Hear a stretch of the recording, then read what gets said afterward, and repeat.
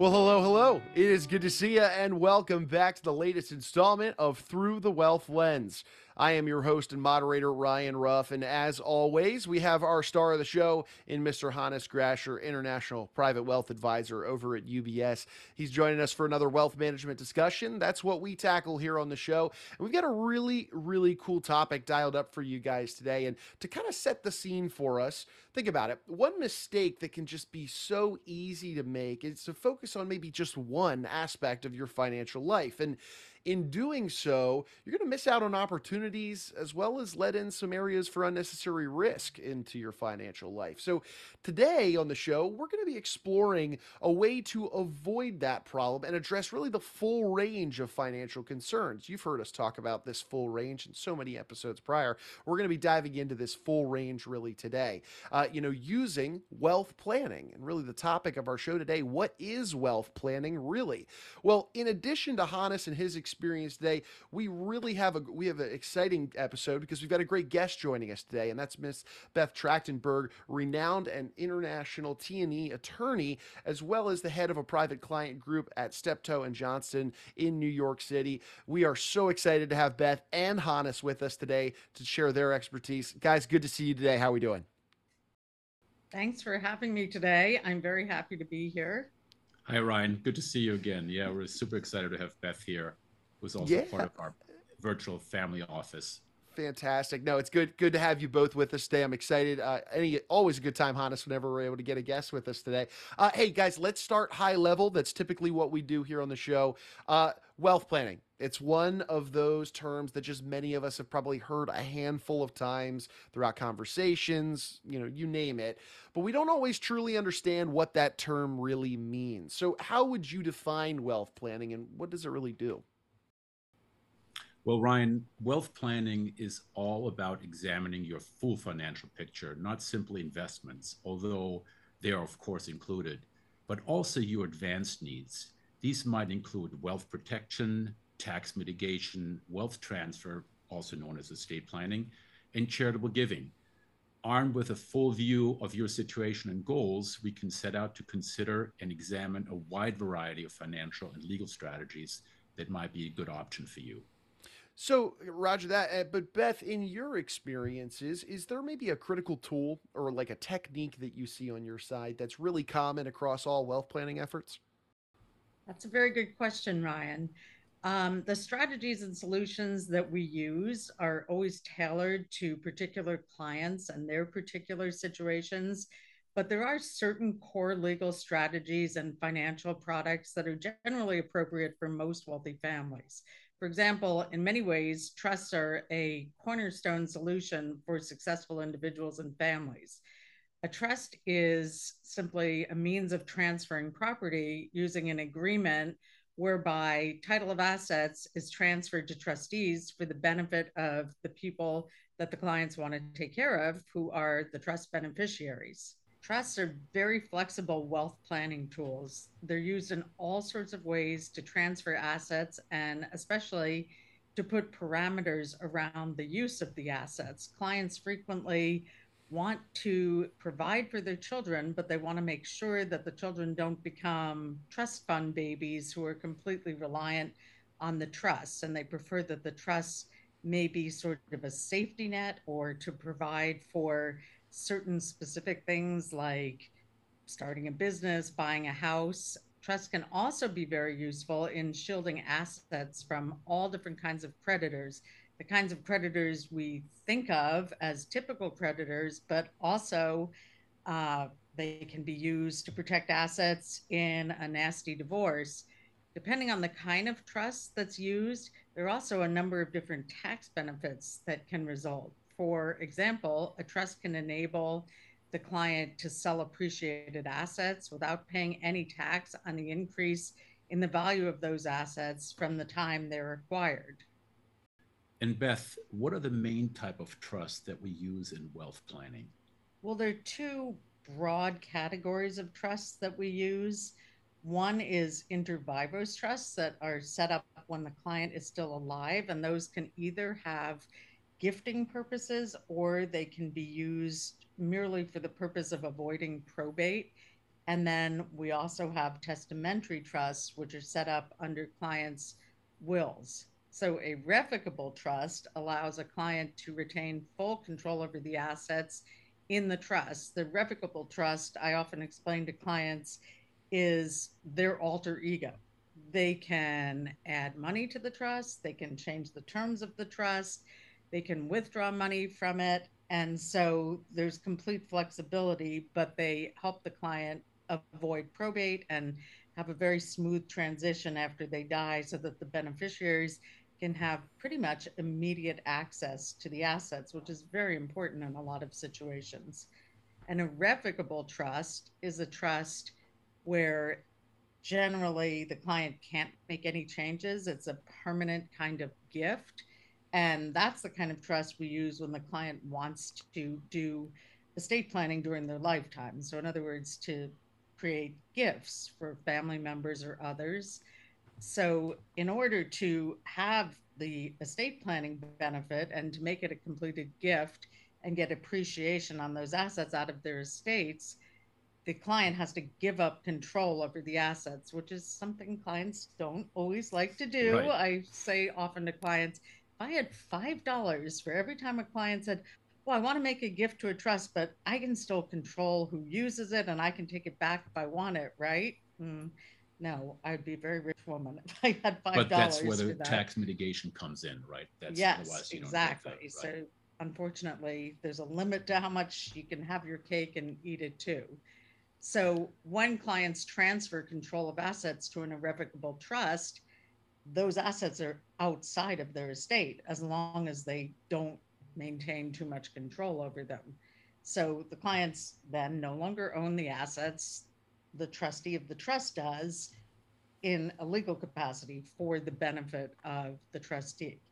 Those trusts can be either grantor trusts, meaning they're still treated as owned by the person who created the trust, and that person pays all the taxes on the trust, which is a very useful technique because it, in effect, allows them to make additional gifts through the payment of the taxes, but they're not treated as gifts because it's the client's tax liability. So they're merely satisfying their own tax liability. And the other kind of trust is a non grantor trust where the trust pays its own tax.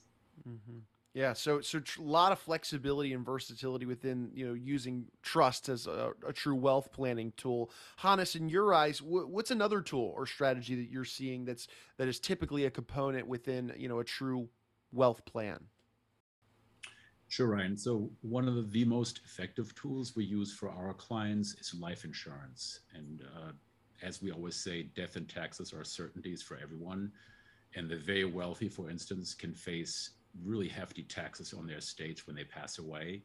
And one wealth planning area that has captured the interest of the affluent is the use of life insurance policies to help pay state taxes.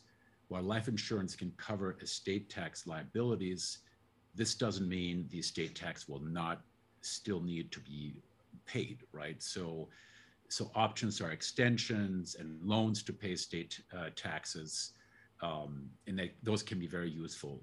However, these approaches can be problematic, especially if the situation involves extensive family businesses and significant non-liquid assets.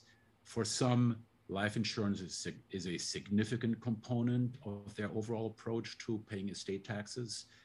By using life insurance in estate planning, they can more effectively orchestrate the transfer of assets and better protect the family's wealth and their legacy for future generations. Now, life insurance can be complicated and somewhat opaque, and we always thought of life insurance as boring, but and it's an area where mistakes are common. Some people have too much life insurance, and others don't have life insurance integrated well enough into their estate plan. So it's really vital that you plan very carefully here. Beth, can you think of another particularly effective tool you use with your clients? Yes, I don't want to get too technical here, but there are a number of different kinds of trusts which are both sanctioned by the IRS and provide a lot of flexibility for clients. One of the types of trusts we use is called a grantor retained annuity trust, which I'll just explain very briefly. The whole idea behind that trust is the client funds the trust with assets they think are likely to appreciate more than the IRS thinks that they'll appreciate. Every month, the IRS publishes an interest rate that they think is what assets will earn. So if a client has, for example, a startup business that they think is going to really take off, they could use a grantor retained annuity trust. The idea is that the client retains an annuity that's equal to the full value of what they put in, plus what the IRS thinks that it will earn. And so, what ends up going to the family afterwards, and this can pass in a further trust, is only what the assets have appreciated to beyond what the IRS thought they would. So, I've used this for a lot of clients. It does not involve a taxable gift because the client takes back what the IRS assumes is the full value of what they're putting in. And at the end, if the proper asset has been chosen, a huge amount of money can pass tax free to further trusts for the family. I have clients who have done this and not used any of their lifetime gift exemption, not paid any gift tax, and passed $100 million or more to family members by just continually using these grants. That's our acronym. We love acronyms in trust and estates. So we have nicknames and acronyms for everything. We also use certain trusts to take advantage of the annual exclusion, which is now $16,000 a year that clients can gift to as many people as they want. So a lot of times clients will set up trusts for their children or grandchildren to hold the $16,000 a year that they can use. And that's a really good basic building block of estate planning and the use of trusts. I And love sure, a that. lot of our clients are using both of these grads and these gifting strategies. I would imagine so. And, Beth, we talk, I mean, Hannes and I have a lot of conversations on the show surrounding business owners specifically, or even family businesses. So, how might wealth planning, in your eyes, address, the concerns that are facing business owners these days? Or, just like I mentioned, those families that are in business together?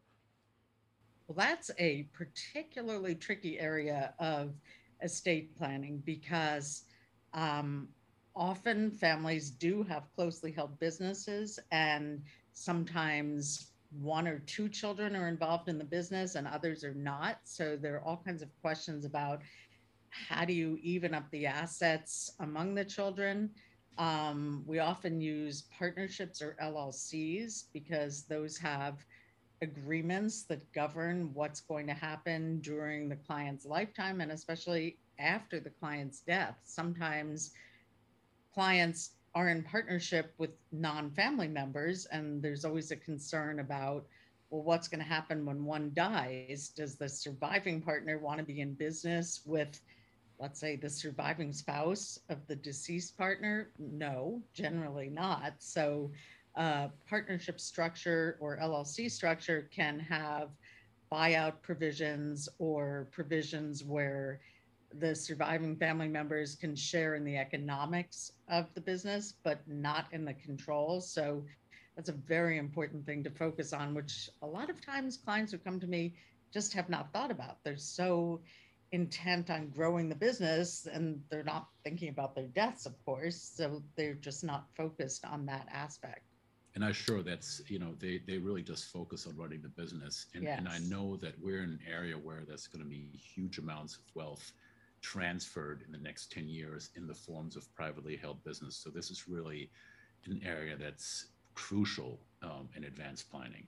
Yes. Man, And one point that I want to make because it's really important is that if clients think that they may have a liquidity event on the horizon, that's the time to plan.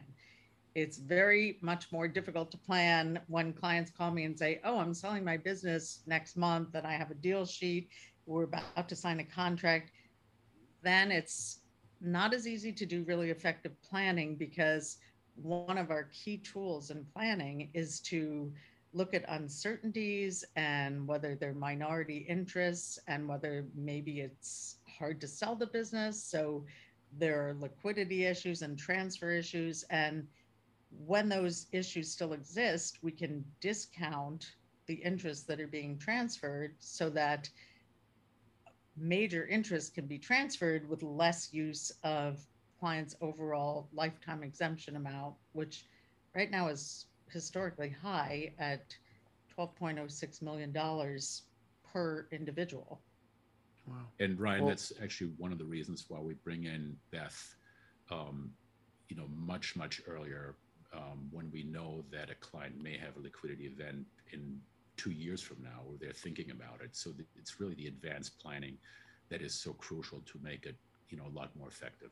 Right. What sure, I always sure. say is my real goal is to, as I put it in sort of layman's terms, to stuff as much value into the $12.06 million exemption as possible. So if the planning's done right with the discounting, you could get maybe $20 million or more worth of value out without paying gift tax. Right. Yeah, that's a great point. I mean, well, guys, there's no denying there is a mountain of technical aspects that are infused within wealth planning as a whole. But Hannes, in your eyes, what about wealth planning goes beyond maybe those technical aspects, maybe even more interpersonal aspects that come into wealth planning? Talk to us about this. Yeah, I think it's actually very important to recognize that effective wealth planning isn't exclusively about technical expertise. We call it the human element, and it's too often overlooked. In other words, any plan needs to take into account the emotional part of transferring wealth and the family dynamics. But any wealth manager you enlist for help or guidance should adhere to 7 ideals, all of which work together and should be treated as prerequisites in any situation. And those 7 ideals are flexibility, discretion, transparency, cohesiveness, risk sensitivity, and at the end, cost effectiveness.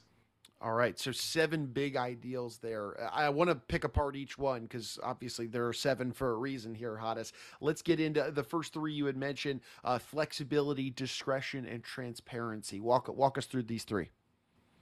Yeah, so take flexibility. So effective wealth planning can change and adapt to your evolving circumstances, as well as to shifts in financial and legal environments. For example, if there's a new tax act that's being passed that could have an effect on certain planning strategies, right? Successful elite wealth planners are flexible, accommodating, well informed, and capable of quickly identifying and analyzing the range of anticipated scenarios. So, the second one is discretion. A high degree of discretion is also a requirement for any professional. As it relates to wealth planning, discretion regarding specific legal strategies or financial products can help avoid unwanted attention, unnecessary levels of questioning, and retroactive changes to rules. And then the third one is transparency. In many situations, neither you nor a wealth planner would benefit from sharing the intricacies of a sophisticated or customized legal or financial solution. Nonetheless, it's important for each solution to be as transparent as possible and open to scrutiny by appropriate authorities like the IRS, for example. Moreover, operational transparency is also a necessity.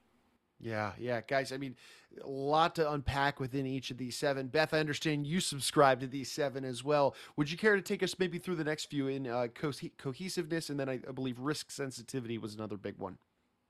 Yes, these are critically important. Cohesiveness is particularly important.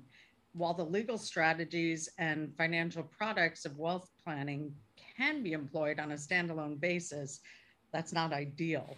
A certain degree of integration and coordination should inform all wealth planning because this helps ensure that the client's goals and objectives remain the focus of all efforts and potentially enable various legal strategies and financial products to work in concert with each other for better outcomes. That's why I am a big fan of working with other professionals in what I call a virtual family office where the trust and estates attorney brings in the wealth advisor, insurance experts, maybe accountants, and we all work together in the planning process to avoid coming up with solutions in a silo or vice versa. And I think it makes the planning much more effective because sometimes clients will tell one of their advisors certain things and another advisor other things. And so when we all put our heads together, we get a more complete picture.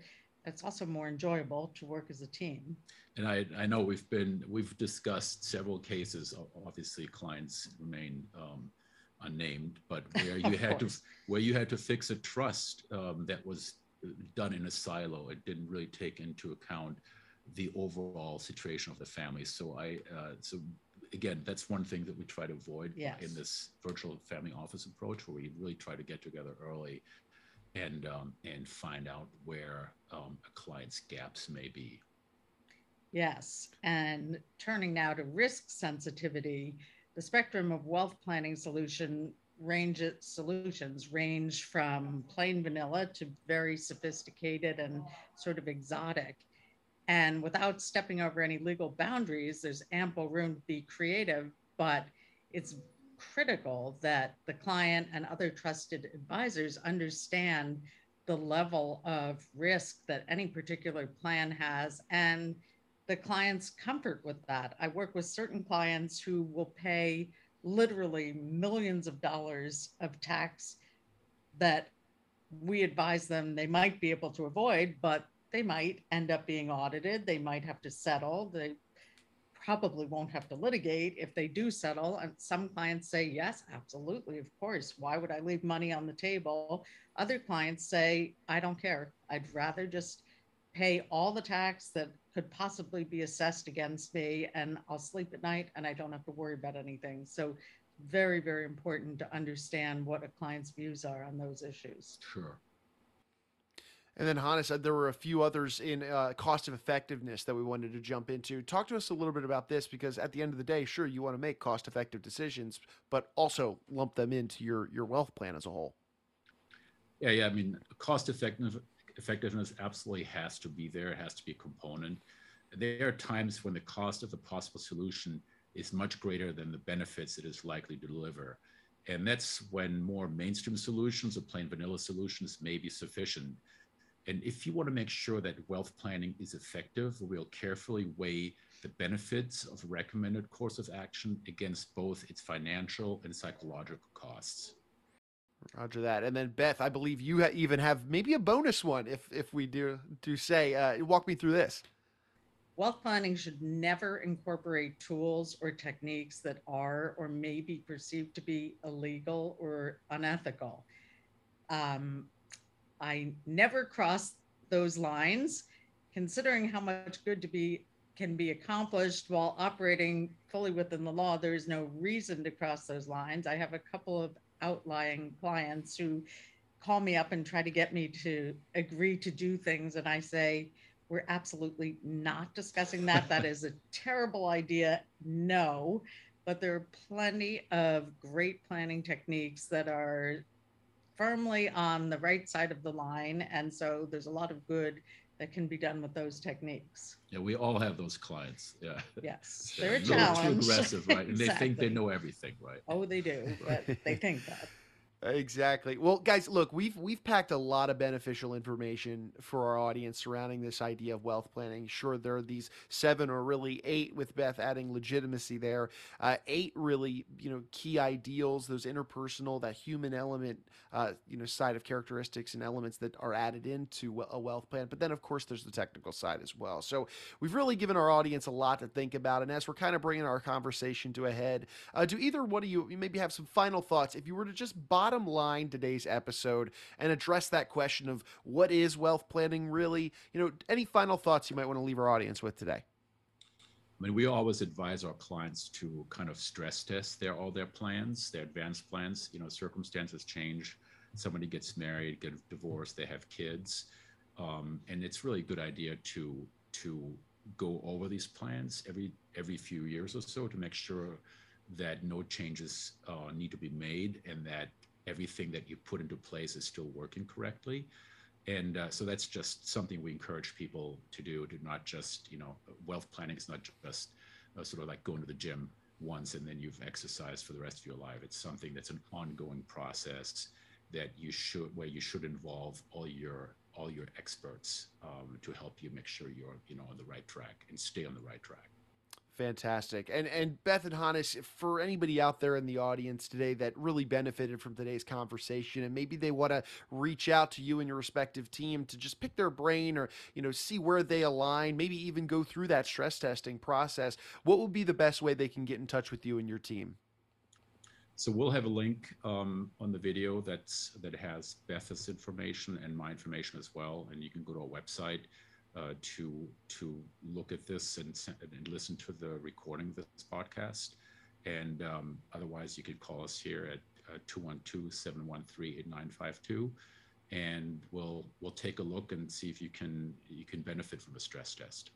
Fantastic. Well, look, you both are very busy individuals. You've got some clients to serve and get attending to. So I will let you guys go, but I appreciate you carving some time out of your day to be with us and walk through this idea of not only those technical aspects, but also those interpersonal key elements that are all woven together to create an efficient wealth plan. So thank you so much, and looking forward to having you on the next one, Hannes. Thanks, Ryan. Thanks so much, Ryan. And thanks, Hannes. Beth. Thanks for joining us. Thank you. Absolutely. It was a real treat to have you, Beth. And hey, look, we want to say one final thank you to our audience. That's you guys for jumping aboard and being with us on the show here today. Do us a favor. If you liked today's conversation, you benefited from it in any way, do us a favor, subscribe to the show, whichever platform you checked us out on today, and then share this information with any friends, family, or business owners, because at the end of the day, we're taking strategies, solutions, and conversations, really, that Hannes is having with his clients on a regular basis, and we're bringing them right here to you guys on this show, which means we've got great conversations in future episodes, and we would hate to have you miss out on any of those. So for Hannes and for Beth, I'm Ryan. We're going to go ahead and say so long, but we appreciate you jumping aboard and being with us on today's installment of Through the Wealth Lens. This communication is intended to be used for educational purposes only and does not constitute a solicitation to purchase any security, insurance, or advisory service. Past performance is no guarantee of future results. An investment in any security involves significant risks, and any investment may lose value. Refer to all risk disclosures related to each security product carefully before investing. This commentary is for informational and educational purposes only and should not be relied upon as investment advice or the basis for making any investment decisions. The views and opinions expressed may not be officially those of UBS Financial Services Incorporated, and the firm does not verify nor guarantee the accuracy or completeness of the information presented. As a firm providing wealth management services to clients, UBS Financial Services Incorporated offers investment advisory services in its capacity as an SEC-registered investment advisor and brokerage services in its capacity as an SEC-registered broker-dealer. Investment advisory services and brokerage services are separate and distinct, differ in material ways, and are governed by different laws and separate arrangements.